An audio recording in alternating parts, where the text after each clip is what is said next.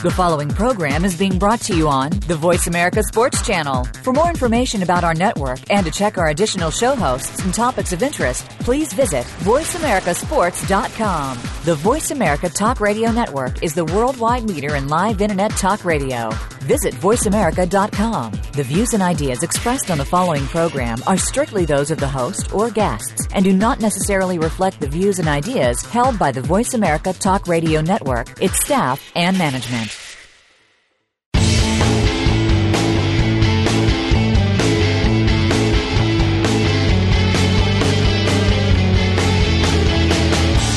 There's a strong link between sports and medicine. If you're not at the top of your medical game, you can't play well, or you just can't play.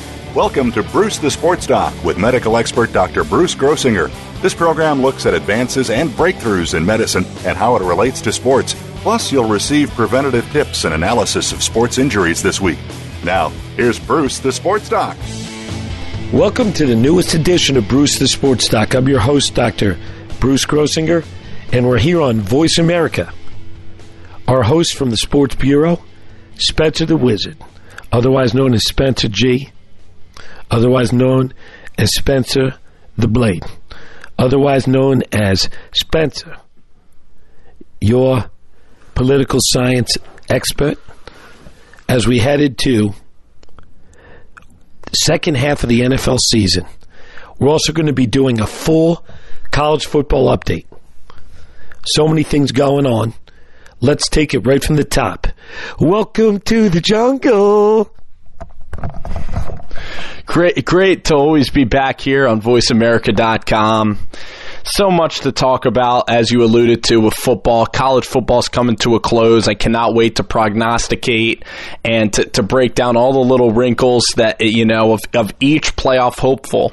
This is why college football is great, because you can debate for pretty much years and years, or not years, but you could debate for hours on end, and that's what makes it so special. Tonight, one of the more shocking upsets in recent memory. You have the Texans that have gotten blown out by the Atlanta Falcons this year, and the Texans also got humiliated by a Dolphins team that is pretty average themselves. So the Texans have looked like the worst team in the NFL for quite a long time. And today they just defeated the best team in the NFL and the best quarterback that's been playing in the NFL this year. So for Andy Dalton, this is a big setback, because you look at Dalton, and the mark on him is that he's pretty good in the regular season, but he can't play well in the playoffs, and that A.J. Green and Tyler Eifert and his weapons and a good defense is kind of what makes Dalton go, and he's capable of having really poor outings because of his lack of arm strength, just his lack of throwing the football down the field and really making smart decisions and quickly processing a defense. And today, I think all of his flaws were taken by Houston. Houston pressured Dalton. Dalton was throwing late, and he just wasn't in control like he was against the Browns in another primetime game, like he was against the Steelers earlier this season. And I know it's one loss, and the Bengals did have 13 days to sever and think about what an easy win the Texans should be. But nonetheless, I mean, this just doesn't give you confidence if you're a Bengals fan with Dalton, because he is capable of just having a horrific outing like tonight. And if this happens in the playoffs again, he could be, 0-5 in his career for the playoffs. And then even if he throws like 25 touchdowns the rest of the season and plays miraculously, in the society we live in, the world we live in, it's all about what can you do for me in the postseason this particular year. And so that's the narrative. And unfortunately, Dalton, who really cares what he does the rest of the season? That's the society we live in. So huge win for the Texans, though. They play in the worst division in football. They could seriously make the playoffs. Their dreams of winning a Super Bowl, not that far-fetched. Speaking of underdogs, T.J. Yates came in relief of Brian Hoyer, who went out with a concussion. Of all people, a forgotten man without a team, found himself in the middle of the maelstrom and was the instrument of the play of the game. This is a pass to a very small sliver of the end zone. DeAndre Hopkins made a one-handed grab, caught the ball, and showed incredible presence to keep both feet down, and this was the winning play of the game. And I have to contrast this with the worst play that I witnessed in the Eagles game. Miles Austin, who literally sleptwalked through the entire game, and in my view deserves to be given a pink slip and to be going into oblivion, had the ball. There was plenty of room in the end zone. All he had to do was get both feet down. So he got one foot down, and without dragging it, something he should have learned in high school, he basically, I guess he thought he was back in college. He just, took a big step with the second foot and ended up right on the line. And this would have been the winning touchdown in a pass for Mark Sanchez. So Miles Austin also, the defining play was an interception in the end zone. Obviously, I blame Chip Kelly for running. One thing you don't want to do is run your quarterback, a right-handed quarterback, to the left. Automatically, number one, a guy who hasn't taken a first-team snap all season, you're going to create inaccuracy. So he designed the play, ran Sanchez to the left, threw the ball, and it was picked off in the end zone. But if you look at the replay, Miles Austin isn't even looking, isn't even attempting the ball. Another play, Austin ran, he was wide open, he didn't even look for the ball. And finally, another Miles Austin play, he was wide open in the flat, and instead of just looking for the ball, he went and blocked somebody. So clearly his mind wasn't there. He just doesn't care. He's collecting a paycheck. On the opposite end, you got DeAndre Hopkins, who made a play like Beckham Jr., that classic one-armed grab, kept his feet down, and an improbable but important win. And you look at the Texans, at 4 wins and 5 losses, sit atop the AFC South. Absolutely, and you alluded to the Eagles game yesterday and them losing to the Miami Dolphins, and I think the Eagles outplayed Miami. I think they had tons of chances to win that game. They were up 16-3, and Mark Sanchez, I think that the offense looks a lot better with Sanchez. I think that he gets the ball out quickly. He's very decisive. He's a great athlete, and I think that compared to Sam Bradford, who's Mr. Slow-Mo, everything Sam Bradford does is so slow. He doesn't have any excitement. Even Sanchez could throw a 15-yard pass with some velocity. I think the Eagles are in pretty good shape heading into Tampa Bay. I think that the Eagles have a great chance to do damage if they win the NFC East. I think the Giants and the Eagles yesterday are looking like two teams that could possibly represent the NFC in the Super Bowl, because the Green Bay Packers are stinking up the joint. They lost to Detroit yesterday. Aaron Rodgers looks totally lost. And is Aaron Rodgers ever going to return to another Super Bowl? Who knows? But the bottom line is that Green Bay is just not looking very good. I know Minnesota's looking pretty nice. They beat Oakland on the road yesterday. But in the NFC, you don't have any capable teams like a Seattle, like a San Fran with Harbaugh, like a Green Bay that are actually playing to their potential. You have all these new guys at the top. You have the Vikings, you have the undefeated Carolina Panthers, and these Panthers, they haven't won 2 consecutive playoff games yet in probably 7 years. So you have Cam Newton, who's having a great year. You have a nice, terrific defense and running game, so Carolina's playing pretty well, but at the same time, this isn't a historically great team with coaching and playoff experience like a Bill Belichick, like a Mike Tomlin, or a quarterback that's battle-tested in the postseason. So you look at the Giants yesterday, they held toe-to-toe with the NFL's best, and if you're talking about a one-game scenario, I think the Giants can pose a threat to the NFC and possibly could be world champions again. I think the Giants yesterday, and Bruce, you saw this whole football game yesterday. You saw the Giants play New England. I think the Giants can be world champions. I look at the Eagles. They have tons of talent. If they make it into the playoffs, they can get hot and win some games and get close to the championship, because the Eagles' best season, ironically, was when they were wild cards. They beat Minnesota on the road. They beat the Giants on the road, and then McNabb engineered a drive back, and they were winning in the fourth quarter with 5 minutes to go. They could have went to a Super Bowl. So in the NFL, you throw rankings out the window. Eagles have a ton of talent. The Giants are looking a lot better. The Seahawks are still a very good football team. I would still take them on a neutral field. So the NFL is wide open this year for teams that finish 9-7 or 10-6 to win the championship and be world champions. I agree with certain points you make. I think the Giants are the class of the NFC East. What we saw at 4 o'clock was 60 minutes of beautifully played football. Back and forth. You saw Eli Manning played a great game.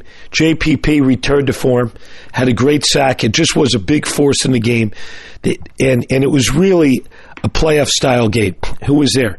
John Bon Jovi was there, right on the sidelines. And you looked at the way Tom Brady had to come back with a minute left, with no timeouts, the way he engineered the game. And literally, there was a point where he needed to cross in order for Gostkowski to be able to kick that winning field goal. And he managed every second perfectly. He was poised. He was not shaken. He knew exactly how to manage the clock. And again, I'm not, I won't suggest that I'm a big Patriots fan, but I believe Tom Brady is the best quarterback to ever wear the uniform. I am old enough to have seen see Joe Montana play. Now, the thing about Montana is he didn't have a strong arm, but he was very clutch. He won 4 Super Bowls. He had a tremendous supporting cast. He had Jerry Rice, the best wide receiver of all time. He had Bill Walsh, the innovator. And you look at Tom Brady, what has he had? A revolving door of wide receivers and running backs, and he seems to win at all times. And just an amazing player. You look at Peyton Manning, who's the best regular season player, who just came off a record throw where he actually surpassed Brett Favre. It's interesting they cut to Brett Favre.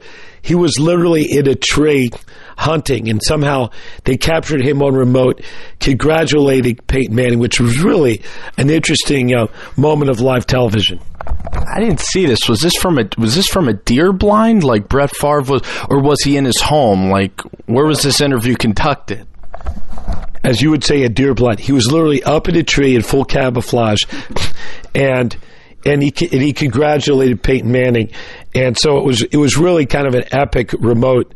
That you were actually at the Patriots games. You weren't able to see this. So I'm guessing Brett Favre was maybe FaceTiming Peyton. I'm really surprised that he actually had cell phone service in Hattiesburg up in the middle of a deer blind. I'm really surprised. And there's no way, maybe Brett Favre can afford this, to have a television in a deer blind. So it must have been an alert from a friend. He must have been tuned into the game or CBS. And maybe it was a message, a pre-recorded message by Brett Favre to CBS. Maybe it was a pre-recorded interview, because that is just fascinating that would actually occur. All you need is a cell phone, really. When you think about it, you could do a FaceTime cell phone, and they were feeding it through a major network. And so I think that there was anticipation, obviously, that Manning was going to break the record, and that's where Favre chose to be. And he's kind of an offbeat guy. He might have selected that as his area where he was showing the world that he was still very active, not just sitting there watching the game, waiting to mail it in. I love Brett Favre because he does have that kind of persona. He's such a gunslinger. He's a guy that, again, is going to... I love that he takes risks. I love that he fought to not retire. He truly loves football and was so saddened to have it taken away from his life. Your whole narrative on Tom Brady is really clutch. You wouldn't be saying that if Landon Collins caught the lollipop that Brady threw up in the air for him to catch. You would be saying how Eli beat Tom Brady again, how Tom Brady didn't get it done, how the Patriots looked mediocre, how the Patriots looked very beatable, and they they did. They looked beatable. The Giants had the game.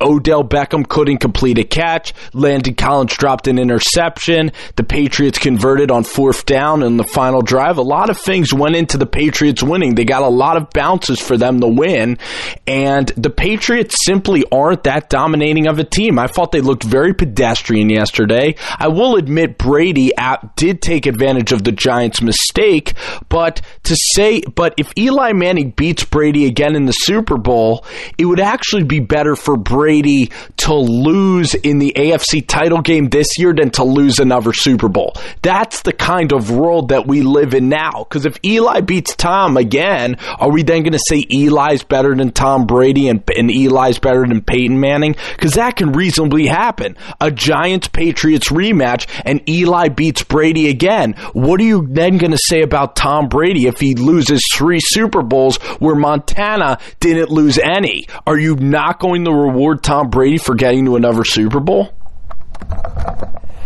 To answer the question, I think that the chance of the Giants going to Super Bowl, or the Eagles for that matter, is extremely remote. However, you alluded to certain points. It's just been a very weird season. Seattle just doesn't look right. Look at Green Bay. What's wrong with Aaron Rodgers? What team is there outside of Carolina?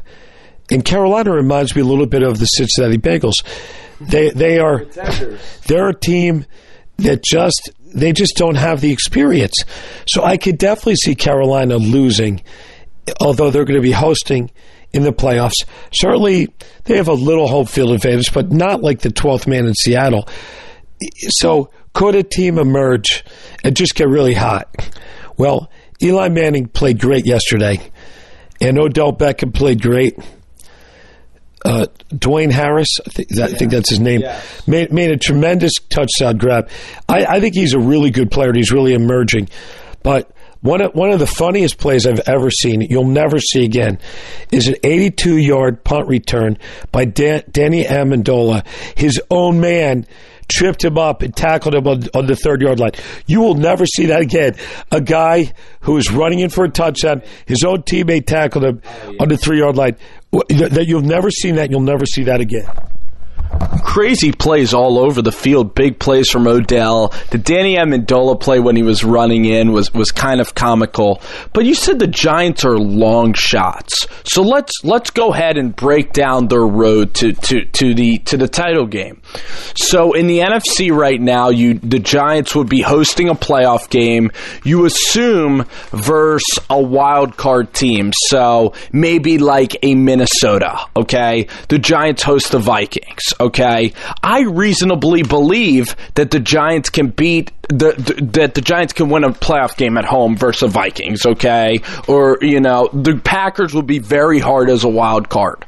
The Seahawks would be devastating. That would be the worst draw possible. I still think the Seahawks, if you took them on a neutral field, they can beat anybody. I think that they're the best team in the NFL. Even though they're struggling right now, if they get it together, they're going to be world champions again. Because the cream rises to the top. And the Seahawks are just not taking the regular season serious. And in the NFL, the regular season doesn't mean all that much. So for the New York Giants, though, to get back to your point of them being long shots, the Giants would have to win a playoff game at home, and then they'd go to Carolina.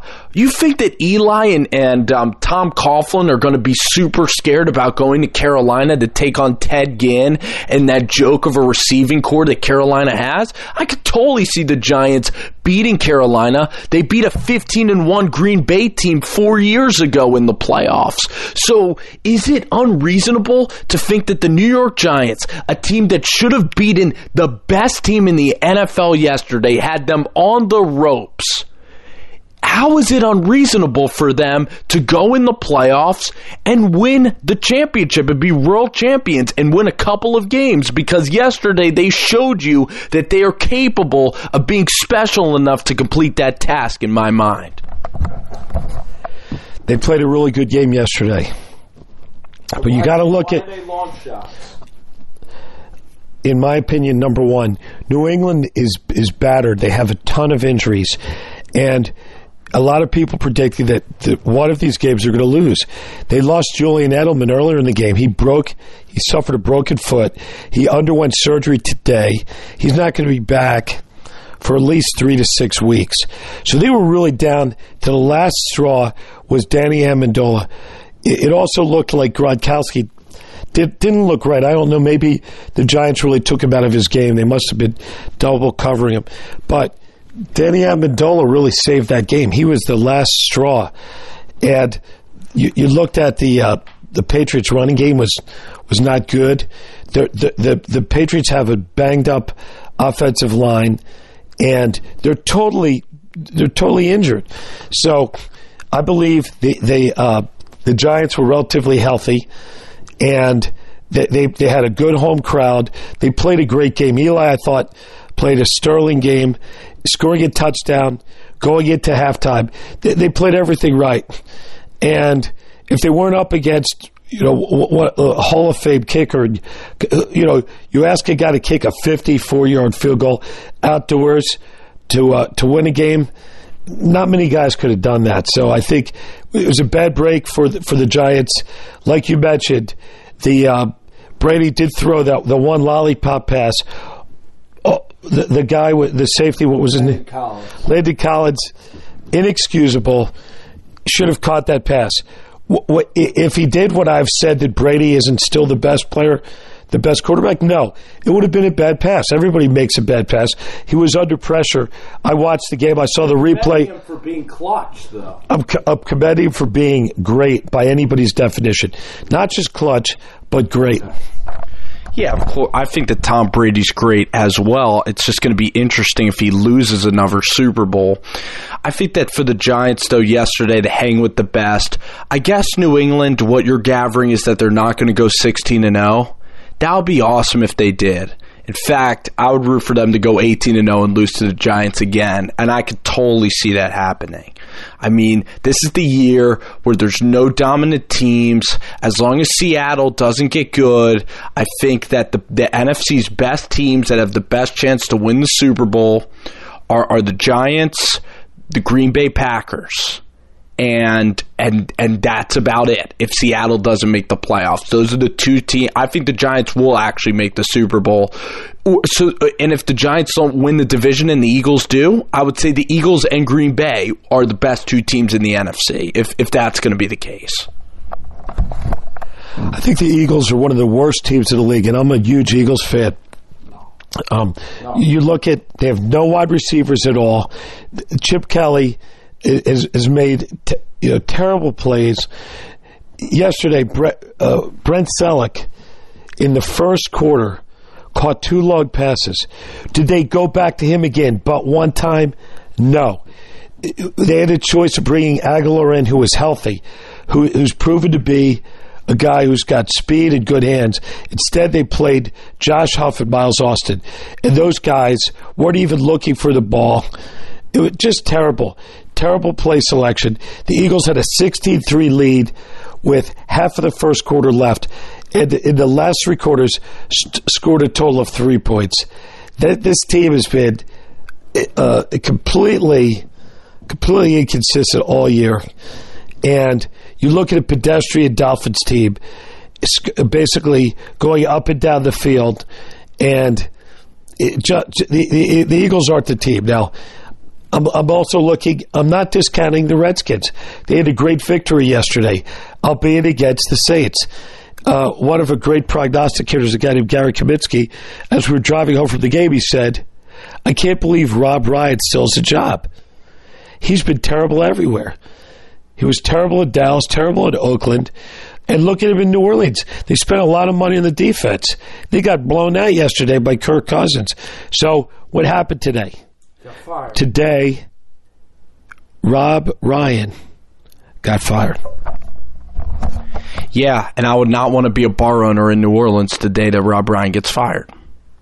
So Rob Ryan, his awful hair, looks like he's never showered in 5 years. I love Rob Ryan for every reason, because he's like Rex Ryan's evil twin. The point is, though, he wasn't getting the job done. Jimmy Haslam did a lot better job with the Saints. They're a complete mess, disarray. Drew Brees did everything to get that team to where it is, and they're a dumpster fire, and they make Kirk Cousins look spectacular. Now, I like Kirk Cousins, but even then, you shouldn't be giving up 20 of 25 and 4 TDs like Cousins had a perfect passer rating. So, your point about the Eagles, yeah, they looked bad versus Miami, but yeah, they're inconsistent as heck. They haven't had a good season yet, is the key word, yet.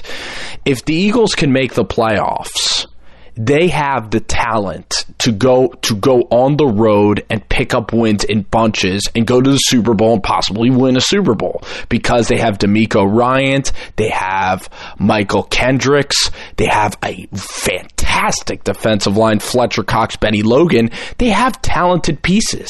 And if the Eagles could put some things together, play football well, Mark Sanchez plays well and is the starting quarterback the rest of the year, you look at the NFC, in a one-game scenario, Eagles going to Minnesota, I'm not that scared. Are you that scared of Minnesota? No. Are you that scared of Carolina? No. So the NFC is wide open. The NFL is a league of inconsistencies, and it only matters how well you're playing at the end of the year and how talented your team is as a whole. If Seattle gets in 10-6, they're going right back to San Francisco. They're going to the Super Bowl, and we won't even be talking about how horrific they've looked in the first 10 games of the year, because the NFL, you need to turn the page all the time, and that's what you need to learn. In the NBA, the best team wins. In the NFL, the most talented team playing well at the right time will win. And the Eagles are right in position. They're one game out of first place to make the playoffs. This is why you can't discount teams like Houston and the Eagles, because no one remembers week 2 and week 3 anymore when it's week 15 of the NFL season. That's what makes the game beautiful. That's what makes the NFL fantastic. Sometimes losing games helps teams in the long run. It's not like college football. I'd like to briefly take a look at the Eagles game and give you my thoughts. Firstly, the worst game Jason Kelce ever played. He announced that. He snapped the ball for the third time this year. He's a veteran center. Snapped the ball over Bradford's head at a very critical point in the game, and that was a game changer. Also, looking at the special teams of the Eagles, last year they were ranked number 1 in the NFL in special teams. Yesterday, they had a punt blocked that directly led to a Dolphins touchdown. They had a long kickoff return of 40 yards that was nullified by a boneheaded illegal block in the back. And another crucial play was essentially a missed extra point. 34-yard field goal, lined up perfectly. And this was missed by Caleb Sturgis. Look at the game. It's a 1-point game. So that field goal, look at special teams, lost the game for the Eagles. So the offensive line played terrible.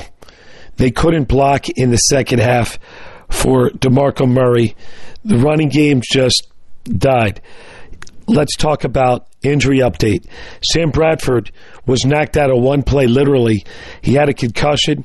He said he couldn't remember the first half. He couldn't remember anything the first half. And for me, not to make light of his injury, but the last 3 quarters of the game were not memorable with a total of 3 points. Ryan Matthews, who's been a spark, their bright spot for the last 3 games, also went out with a concussion. There's no word on how severe. So right now, the Eagles are in total disarray. They lose their starting quarterback. Mark Sanchez goes in there. Again, ill-fated. All he had to do was kneel the ball down, even get sacked. They would have kicked a field goal and would have likely won the game. But Chip Kelly, for whatever reason, and he calls all the plays. These quarterbacks don't audible. Called a play for for Sanchez to run to the left. He had Brett Selleck open in the flat. Instead, tried to force it into Miles Austin. Miles Austin, listless play, totally asleep, didn't try to break up the play. So you look at the Eagles, they've got Aguilar, who's been injured the last 4 weeks with a high ankle strain, and you've got Jordan Matthews with a lot of drops. You just don't win in the NFL with poor skill players. Now you've got Ryan Matthews injured, Darren Sproles ineffective yesterday, and DeMarco Murray was. It's amazing how these names are so similar. You've got Ryan Matthews, and you've got DeMeco Ryans, and you've got Jordan Matthews. So it's not that easy to keep track of these names. So you look at the team. I did see some really good plays by the defensive backs yesterday for the Eagles. That was one of their bright spots. DeMeco Ryans was all over the field. Kiko Alonso still doesn't look right. I think so far it's turning out that Buffalo got the best of the trade. With Shady McCoy is 10 times better. Kiko Alonso has not been a force at all. And let's go quickly around the NFL. Then we were going to flash to college football. Yeah, absolutely. And the Eagles had every chance to win. Sam Bradford hasn't been doing that well this year.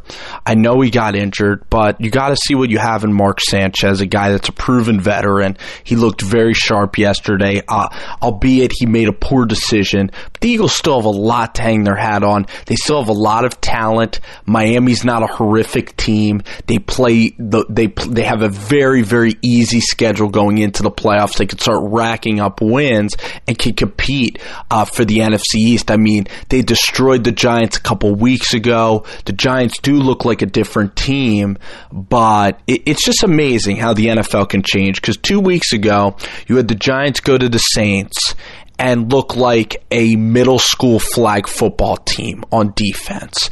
It looked like they were literally in elementary school. The cornerbacks looked like they've never played any down of football. It was like you picked people up off of the street and told them to go guard Drew Brees and the Saints. And they let up 52 points, and Saints and Drew Brees threw for it felt like 8,000 yards. Then they played Tom Brady, and Tom Brady had a lot of trouble throwing interceptions against that same defense. That is the NFL in a nutshell. If the Eagles win the next 2 games, which they easily can, the tune of Chip Kelly will change. Ryan Matthews, Mark Sanchez, the whole town will then start to buzz once again. The green lights will come out for the winter time, and that is the nature and scope of the NFL. You need to look past one game here or there, but the Eagles cannot mess up that much going forward anymore, especially with the Giants now looking like they can actually get to 9-7 or 10-6. I'm giving you my upset alert for the next week. Mark it down. The Bills will beat the Patriots in Foxborough. Why is that? Firstly, they're going to. You don't have to agree. That's what we call it an upset. You look at the Bills; they're healthy. Tyrod Taylor is going to have another week of first-team reps under his belt, and he's going to be great. And Tom Brady isn't going to have any place to go. They're going to be double-teaming Gronkowski, and the wide receivers, the running backs. New England's beaten up. They were on fumes to win that game against the Giants, and I think it took a lot out of them. And I think it's just time. If you look at the league, it's a game of ups and downs. I think that New England is going to look past the Bills, and the Bills will win the game. The Bills are right in the middle of a wild card hunt. Look at them. They're right in there with the Oakland Raiders, the Pittsburgh Steelers. Must-win game for the Bills, and I think the Bills will win this game. I doubt it, because Buffalo doesn't have a winning culture. They've never won in Foxborough in a million years. They're still playing with a gigantic monkey on their back, and that monkey will get them late. I think the Bills lose late. You make compelling points. The Bills have 14 days to prepare for the game, too, since they played on Thursday. I look at another team in the AFC, the Kansas City Chiefs. You can't forget about them. 4-5 and played wonderfully against Denver. It looked like the Chiefs were down and out, and they've been on a freaking roll. Andy Reid, after the bye week, is untouchable. The defense looks back. The whole team is gelling now. I mean, even though after they lost Charles, you thought they were done. I mean, Kansas City could be a team that is really on the rise, could possibly win a wild card, and might not be an easy out. I mean, going forward, that was a tremendous, tremendous win for Kansas City yesterday. Looking around the NFL as well, Minnesota going to Oakland, I mean, that was a pretty special win. Cam Newton balling out versus Tennessee. Some games, but the Chiefs, Kansas City. It's time to switch gears. We're going to college football. Okay, it looks like it's time for a break, and we're up against it. We'll be back in 3.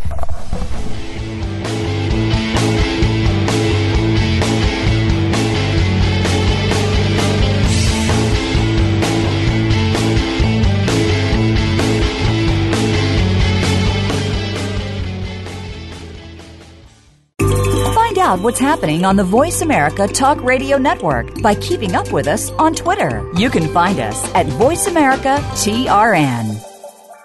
Dr. Bruce Grossinger is a board-certified neurologist and managing partner of Grossinger Neuropain Specialist, serving the Philadelphia and Wilmington, Delaware areas in the fields of sports medicine, pain management, interventional spinal surgeries, and occupational medicine. Dr. Bruce is the director of the National Sports Concussion Program and works as a senior medical advisor for the National High School Coaches Association. We're involved in the propagation of increased safety measures in all levels of sports participation to render the games safer in terms of brain and spinal injuries. This involves education of athletes, parents, trainers, coaches, and administrators at the amateur and professional levels. Clinical consultations and treatment can be scheduled directly with Dr. Grossinger at 610-521-6063. Visit Dr. Bruce online at brucethesportsdoc.com. Again, for consultations and treatment, call 610-521-6063 or visit brucethesportsdoc.com. You are listening to Bruce the Sports Doc with Dr. Bruce Grossinger. If you have a question or comment about today's program, please call in at 1-888-346-9144. That's 1-888-346-9144. Or send an email to bruce at brucethesportsdoc.com. Now, back to the show. Welcome to the next segment of Bruce the Sports Doc and Spencer G. on the Voice America Sports Network. I want to thank Ray Ellis. He did a wonderful job on Fans Interference as he was our guest host leading into the Eagles-Miami game. I want to thank Jeff Spinard, the president of the network at voiceamerica.com, for the continued privilege of reaching all the listeners across the terrestrial network. It's time now for College Football Roundup. We're going to start off by talking about the Oklahoma Sooners. Baker Mayfield, the quarterback, who looks like the closest thing to Johnny Football. This guy just knows how to win. He's a 6-foot guy, and he's got a medium arm talent, but this guy has got everything rolling for the Oklahoma Sooners. We had Bob Stoops, who came on and is really juiced and believes that his team has the ability and has the strength of schedule, if they went out, to make it to the Final Four. Oklahoma got possibly the win of the season, going to Waco Saturday night and beating the Baylor Bears in their new stadium, in their house, with Jarrett Stidham, rain falling down in South Texas. An incredible, incredible game on ESPN. So much fun to see what Lincoln Riley can do with this air raid offense. I mean, you look at Baker Mayfield, he was a kid that transferred from Texas Tech, had no Division I offers coming out of Lake Travis High School, the same high school as Jared Gilbert, who now plays for the St. Louis Rams of the NFL. And believe it or not, Nick Foles also came from that high school, I believe. I might be wrong. I think it might be Drew Brees. I might be wrong. Point is, Baker Mayfield went to Texas Tech, walked on, won the starting job there. Had a successful freshman year, was named Freshman Big 12 Player of the Year. And then Texas Tech didn't re-up his scholarship because Davis Webb, a quarterback from Prosper, Texas, a 6'7" freshman, had a stellar second half of the year, and Texas Tech won the Holiday Bowl after Mayfield got injured. So Mayfield felt like he was second on the totem pole. He wisely, it's so funny that I would say wisely, he went up north to his dream school in Norman, Oklahoma. He was a kid who grew up in Austin, Texas, right in the Longhorns' backyard, but he was the only one of his friends that liked the Sooners because his dad took him to Sooners games. They knew very well the coach of Oklahoma for a long time. It was Brian Bosworth's coach. I'll think of the name in a little. That's Nebraska, but I'll think of the name. Oh my gosh, it's right on the tip of my tongue. He coached Dallas Cowboys? Yes, he did. Guy? Switzer. Barry Switzer, the legendary. His dad knew him. So Mayfield, imagine this. He was playing intramural softball because he transferred to Oklahoma and he was so under the radar. He was playing Halo and softball in the dorm room. No one knew who this guy was, and he went to the first day of tryouts, and Bob Stoops was like, "You're Baker Mayfield? You know, you're the 6-foot kid, you know, coming in here. You're Baker." He just showed up unannounced, you know, and then he played a year on the practice squad because, again, he had transfer issues with the NCAA and from Tech and everything. He couldn't play for a year. And Trevor Knight, this was after the year that Trevor Knight had the best game of his career versus the Alabama Crimson Tide, number 9, Trevor Knight from San Antonio. Everybody was thinking that this kid Trevor Knight would be an NFL player, would be an NFL pick, in a couple of years, but he flamed out after one season, and that was really his claim to fame. Trevor Knight was the Sugar Bowl versus Alabama a couple of years ago. Baker Mayfield comes onto the scene, wins the job versus Cody Thomas and Trevor Knight, and Mayfield and this team with Lincoln Riley, this air raid offense, they've looked fantastic. Corey Shepard, one of the best wide receivers in the country. You have a tandem of Joe Mixon, and Samaje Perine running the football for the Sooners. Their defense is playing a lot better. This is just such a fun team to watch. They beat Tennessee coming back from 17-3 earlier in the season, so they have that nice win against an SEC team on the road in Knoxville. They can pad that to their resume as Tennessee's going to finish 8-4 probably. So the Sooners are in great shape. They play Oklahoma State, who's undefeated, and they host TCU with a banged-up Josh Doxson and Trevon Boykin. I mean, both guys are banged up. TCU barely got past Kansas, the worst team in NCAA football. So the Sooners should win their next 2 games, get to 11-1, and then we can start chatting about the playoffs some more. We're looking at the top 4. Clemson Tigers, obviously they don't have a very strong schedule, but they rolled last week. They're going to stay in the number 1 position. Alabama Crimson Tide look really strong. I put them in number 2. Then you've got a bunch of teams. You still have Notre Dame that I think's in the mix. Right. And as you said, Oklahoma's an up-and-coming team.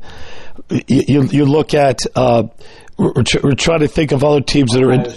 Ohio State is coming on strong. The defending national champs. They're undefeated. So you've got to really look at them. They're not going to have a big challenge. They're probably going to play Iowa in the Big Ten championship, and they're probably going to win. So looking at it now, you're going to have a crowded field, and there's always going to be controversy. I think you're going to be down to 6 teams that all could lay claim to the Final Four. Spencer, give us your top 4 now, concisely, and why. Well, the top 4 that I think of right now is going to be pretty simple. It's going to be Ohio State undefeated, Clemson undefeated, Alabama that is undefeated. Or no, they have 1 loss to Ole Miss. So, yes. And then So I do have Ohio State undefeated. You have Oklahoma, Notre Dame. Well, right now it's Oklahoma State. They're the undefeated team in the Big 12. Right. I think Oklahoma State, they've been surviving every single week. It's kind of hilarious what Mike Gundy's team has done. They almost lost to Central Michigan. Iowa State had them. Iowa State, like a mediocre Big 12 team. I don't think Oklahoma State's that good. I think that TCU was overrated from the start with so many defensive guys leaving last year, and Oklahoma State exploited them. Their schedule's been absolute cake so far. I think it's hysterical that Oklahoma State and Iowa are undefeated still. I mean, they are winning games, but they're not doing it in flashy ways. They're almost losing games, but they're finding ways late time heroics to win. Interesting thing about Oklahoma State is they host their next 2 games in Stillwater. They have Baylor coming up to Stillwater. I think that game has trap game written all over it. I think Baylor's going to be very motivated. I still think Stidham's a great quarterback. I just think it was the rain and the conditions in Oklahoma's defense that really held them in check. I don't think Oklahoma State's that good of a football team. I definitely don't see them winning out. I can't see them beating the Sooners either. For college football's sake, I want Oklahoma State to beat Baylor because I want the Bedlam game, which is Oklahoma versus Oklahoma State. I want that to be the biggest game in the history of Oklahoma, in the history of the state. I want that state to almost explode. I want that game to be prime time on ESPN, November 28th, right after we finish digesting our turkey, and I want to settle into that game because that could be the biggest game possibly in Big 12 history. So that would be fantastic if they're undefeated. And so as you mentioned, Iowa, they still have to go to Nebraska. Nebraska beat Michigan State. Nebraska has a bye week. It's a 3:30 game on Black Friday. Iowa, I mean, they've favored from a very, very weak Big Ten West. I could see Iowa getting tripped up. And then you have Ohio State. They still have Michigan State. Connor Cook's injured. Michigan State lost to Nebraska. Michigan State needed a miracle to beat Michigan. I don't think that Michigan State is that good. I think Ohio State will win pretty comfortably. But then going to Ann Arbor to face Harbaugh and Michigan's team, that's not going to be easy either. Let's talk Heisman Trophy. We could look at number 7, the running back for LSU. Other than the game against Alabama, when it seems like the whole team was king on him, he's had a tremendous season. You look at Baker Mayfield, obviously playing great. You look at the Clemson quarterback, another guy who's in there for the Heisman, Deshaun Watson. So the fact is, it's not a clear-cut winner this year, and in some ways, it's more fun this way. Spencer, I want you to go around and you're very good at with respect to college personnel. You're able to retrieve the names and you know their bios by heart. And let's talk about the guys you think are in the pool for the Heisman and who ultimately will take the big prize.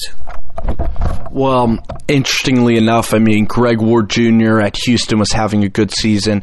I do think it's a clear-cut Heisman. I think it will be a kind of boring Heisman again because I think Derrick Henry's got it locked up at Alabama. I mean, the guy dominated the head-to-head with Fournette. He had over 200 yards again versus Mississippi State.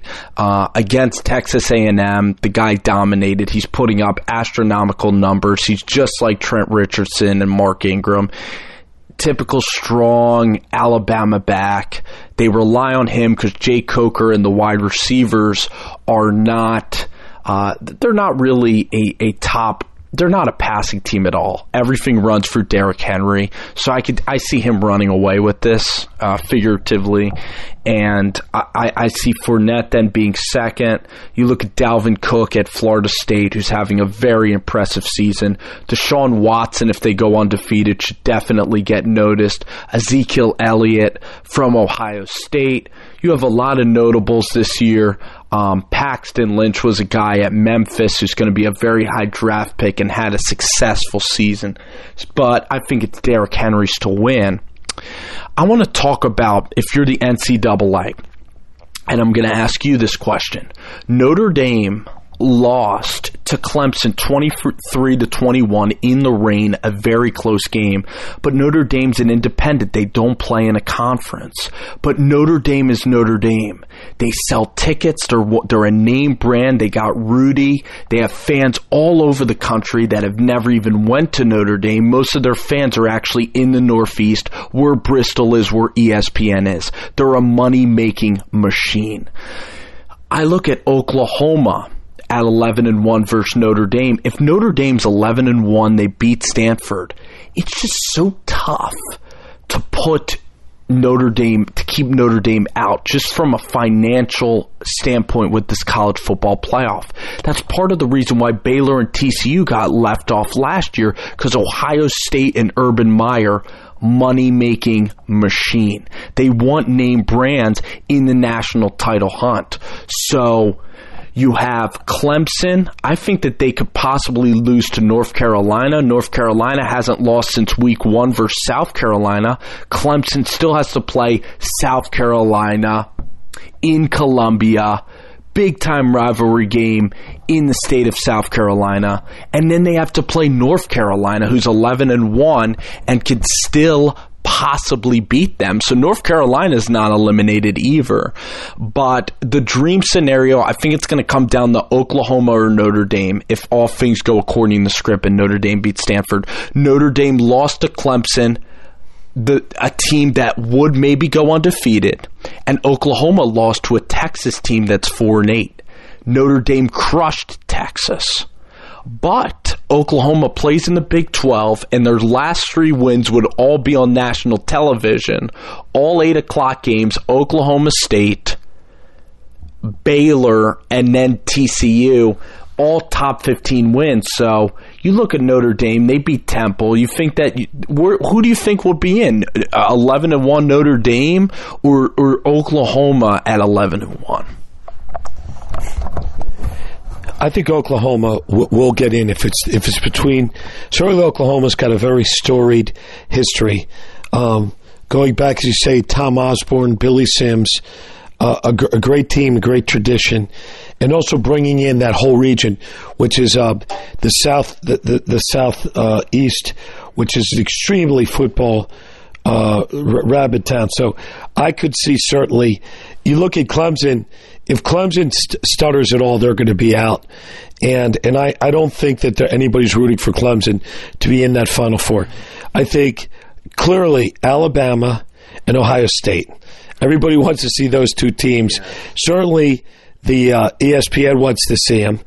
And you look at Oklahoma, such an exciting team, such a good story. Hard to not root for that scenario. And then Notre Dame. And if Notre Dame would be perfect, they would love it. They'd love to see Clemson on the outs. They'd love to see Oklahoma State on the outs. They're not rooting for Oklahoma State to be in there. So I think that's your Big 4. That's your Power 4. That would be perfect. Ironically, if everything is according to script, you could possibly have Iowa, Clemson, and Oklahoma State in the Final Four with Alabama. And is that a nightmare in terms of selling tickets? I would probably think yes. But would it be a ton of fun? Absolutely. It would be very, very fun and intriguing to see those teams. Something I want to analyze coming from, we've got families here on Bruce the Sports Doc. I loved last year's setup of watching the playoff games on New Year's Day. Because on Saturday you can go out, party, throw back some champagne, relax, watch the ball drop on TV or whatnot.